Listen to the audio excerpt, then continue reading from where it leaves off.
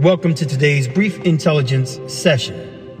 The topic for today is Pentagon eyes EMP weapons to confront drone threat at Red Sea.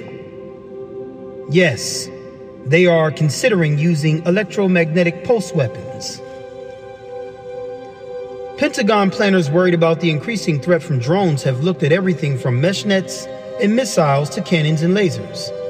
But now a once highly classified technology is attracting more attention and funding.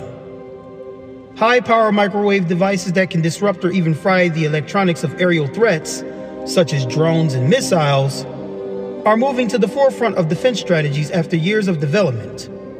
In theory, microwave systems offer the ability to keep firing for as long as they have power, which could help take down a swarm of drones.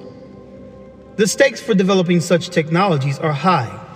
The relatively low cost of small drones has increasingly made them the weapon of choice for less sophisticated armies, terrorists, and militant groups trying to overwhelm or slip through defense systems. Hamas, which by the way in Hebrew means violence, depravity, murder, debauchery, Hamas has used suicide drones to attack Israel, the state of Israel. And the Houthis have been launching drones from Yemen over the Red Sea. Last week, a United States Navy destroyer shot down 14 Houthi drones. The Houthi attacks prompted the United States on Monday to unveil a multinational naval force to protect merchant vessels in the Red Sea. I repeat, the United States on Monday decided to unveil a multinational naval force to protect merchant vessels in the Red Sea. Even more advanced military forces are using suicide drones, as Russia has done, launching Iranian-made unmanned aerial vehicles to target Ukraine's infrastructure.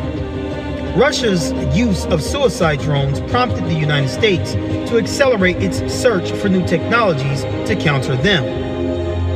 Pentagon officials have said in recent weeks that they want production of counter-drone defenses stepped up dramatically. A recognition that firing multi-million-dollar missiles to down swarms of cheap flying bombs isn't a tenable strategy. Technologies like directed energy, high-powered microwave, low-cost interceptors is where we want to be. Army Major General Sean Gainey, who heads an office looking at ways to develop defenses against small drones, said last month at the Washington-based Center for Strategic and International Studies. The Raytheon unit of RTX on Tuesday said it had secured a 3-year deal to design, build, and test 2 high-power microwave systems for the Navy and the Air Force, with the first prototype scheduled for delivery next year. That's 2024. And last month, Los Angeles-based Epirus delivered the first of 4 prototypes of its Leonidas microwave system to the Army.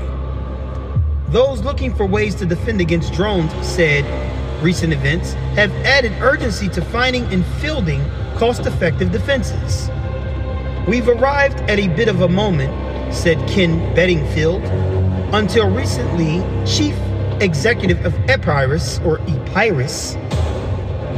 and now finance chief at L3 Harris Technologies. No one technology can defeat every drone, given the ubiquity and variety of drones in use around the world. Even defining the threat itself can be difficult. Those working in the field often disagree on how many drones constituted a swarm, which could range from just a few to dozens or more.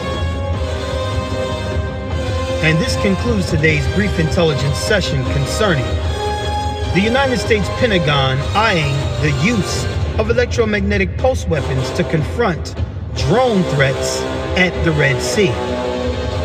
Until next time, Shalom Aleichem.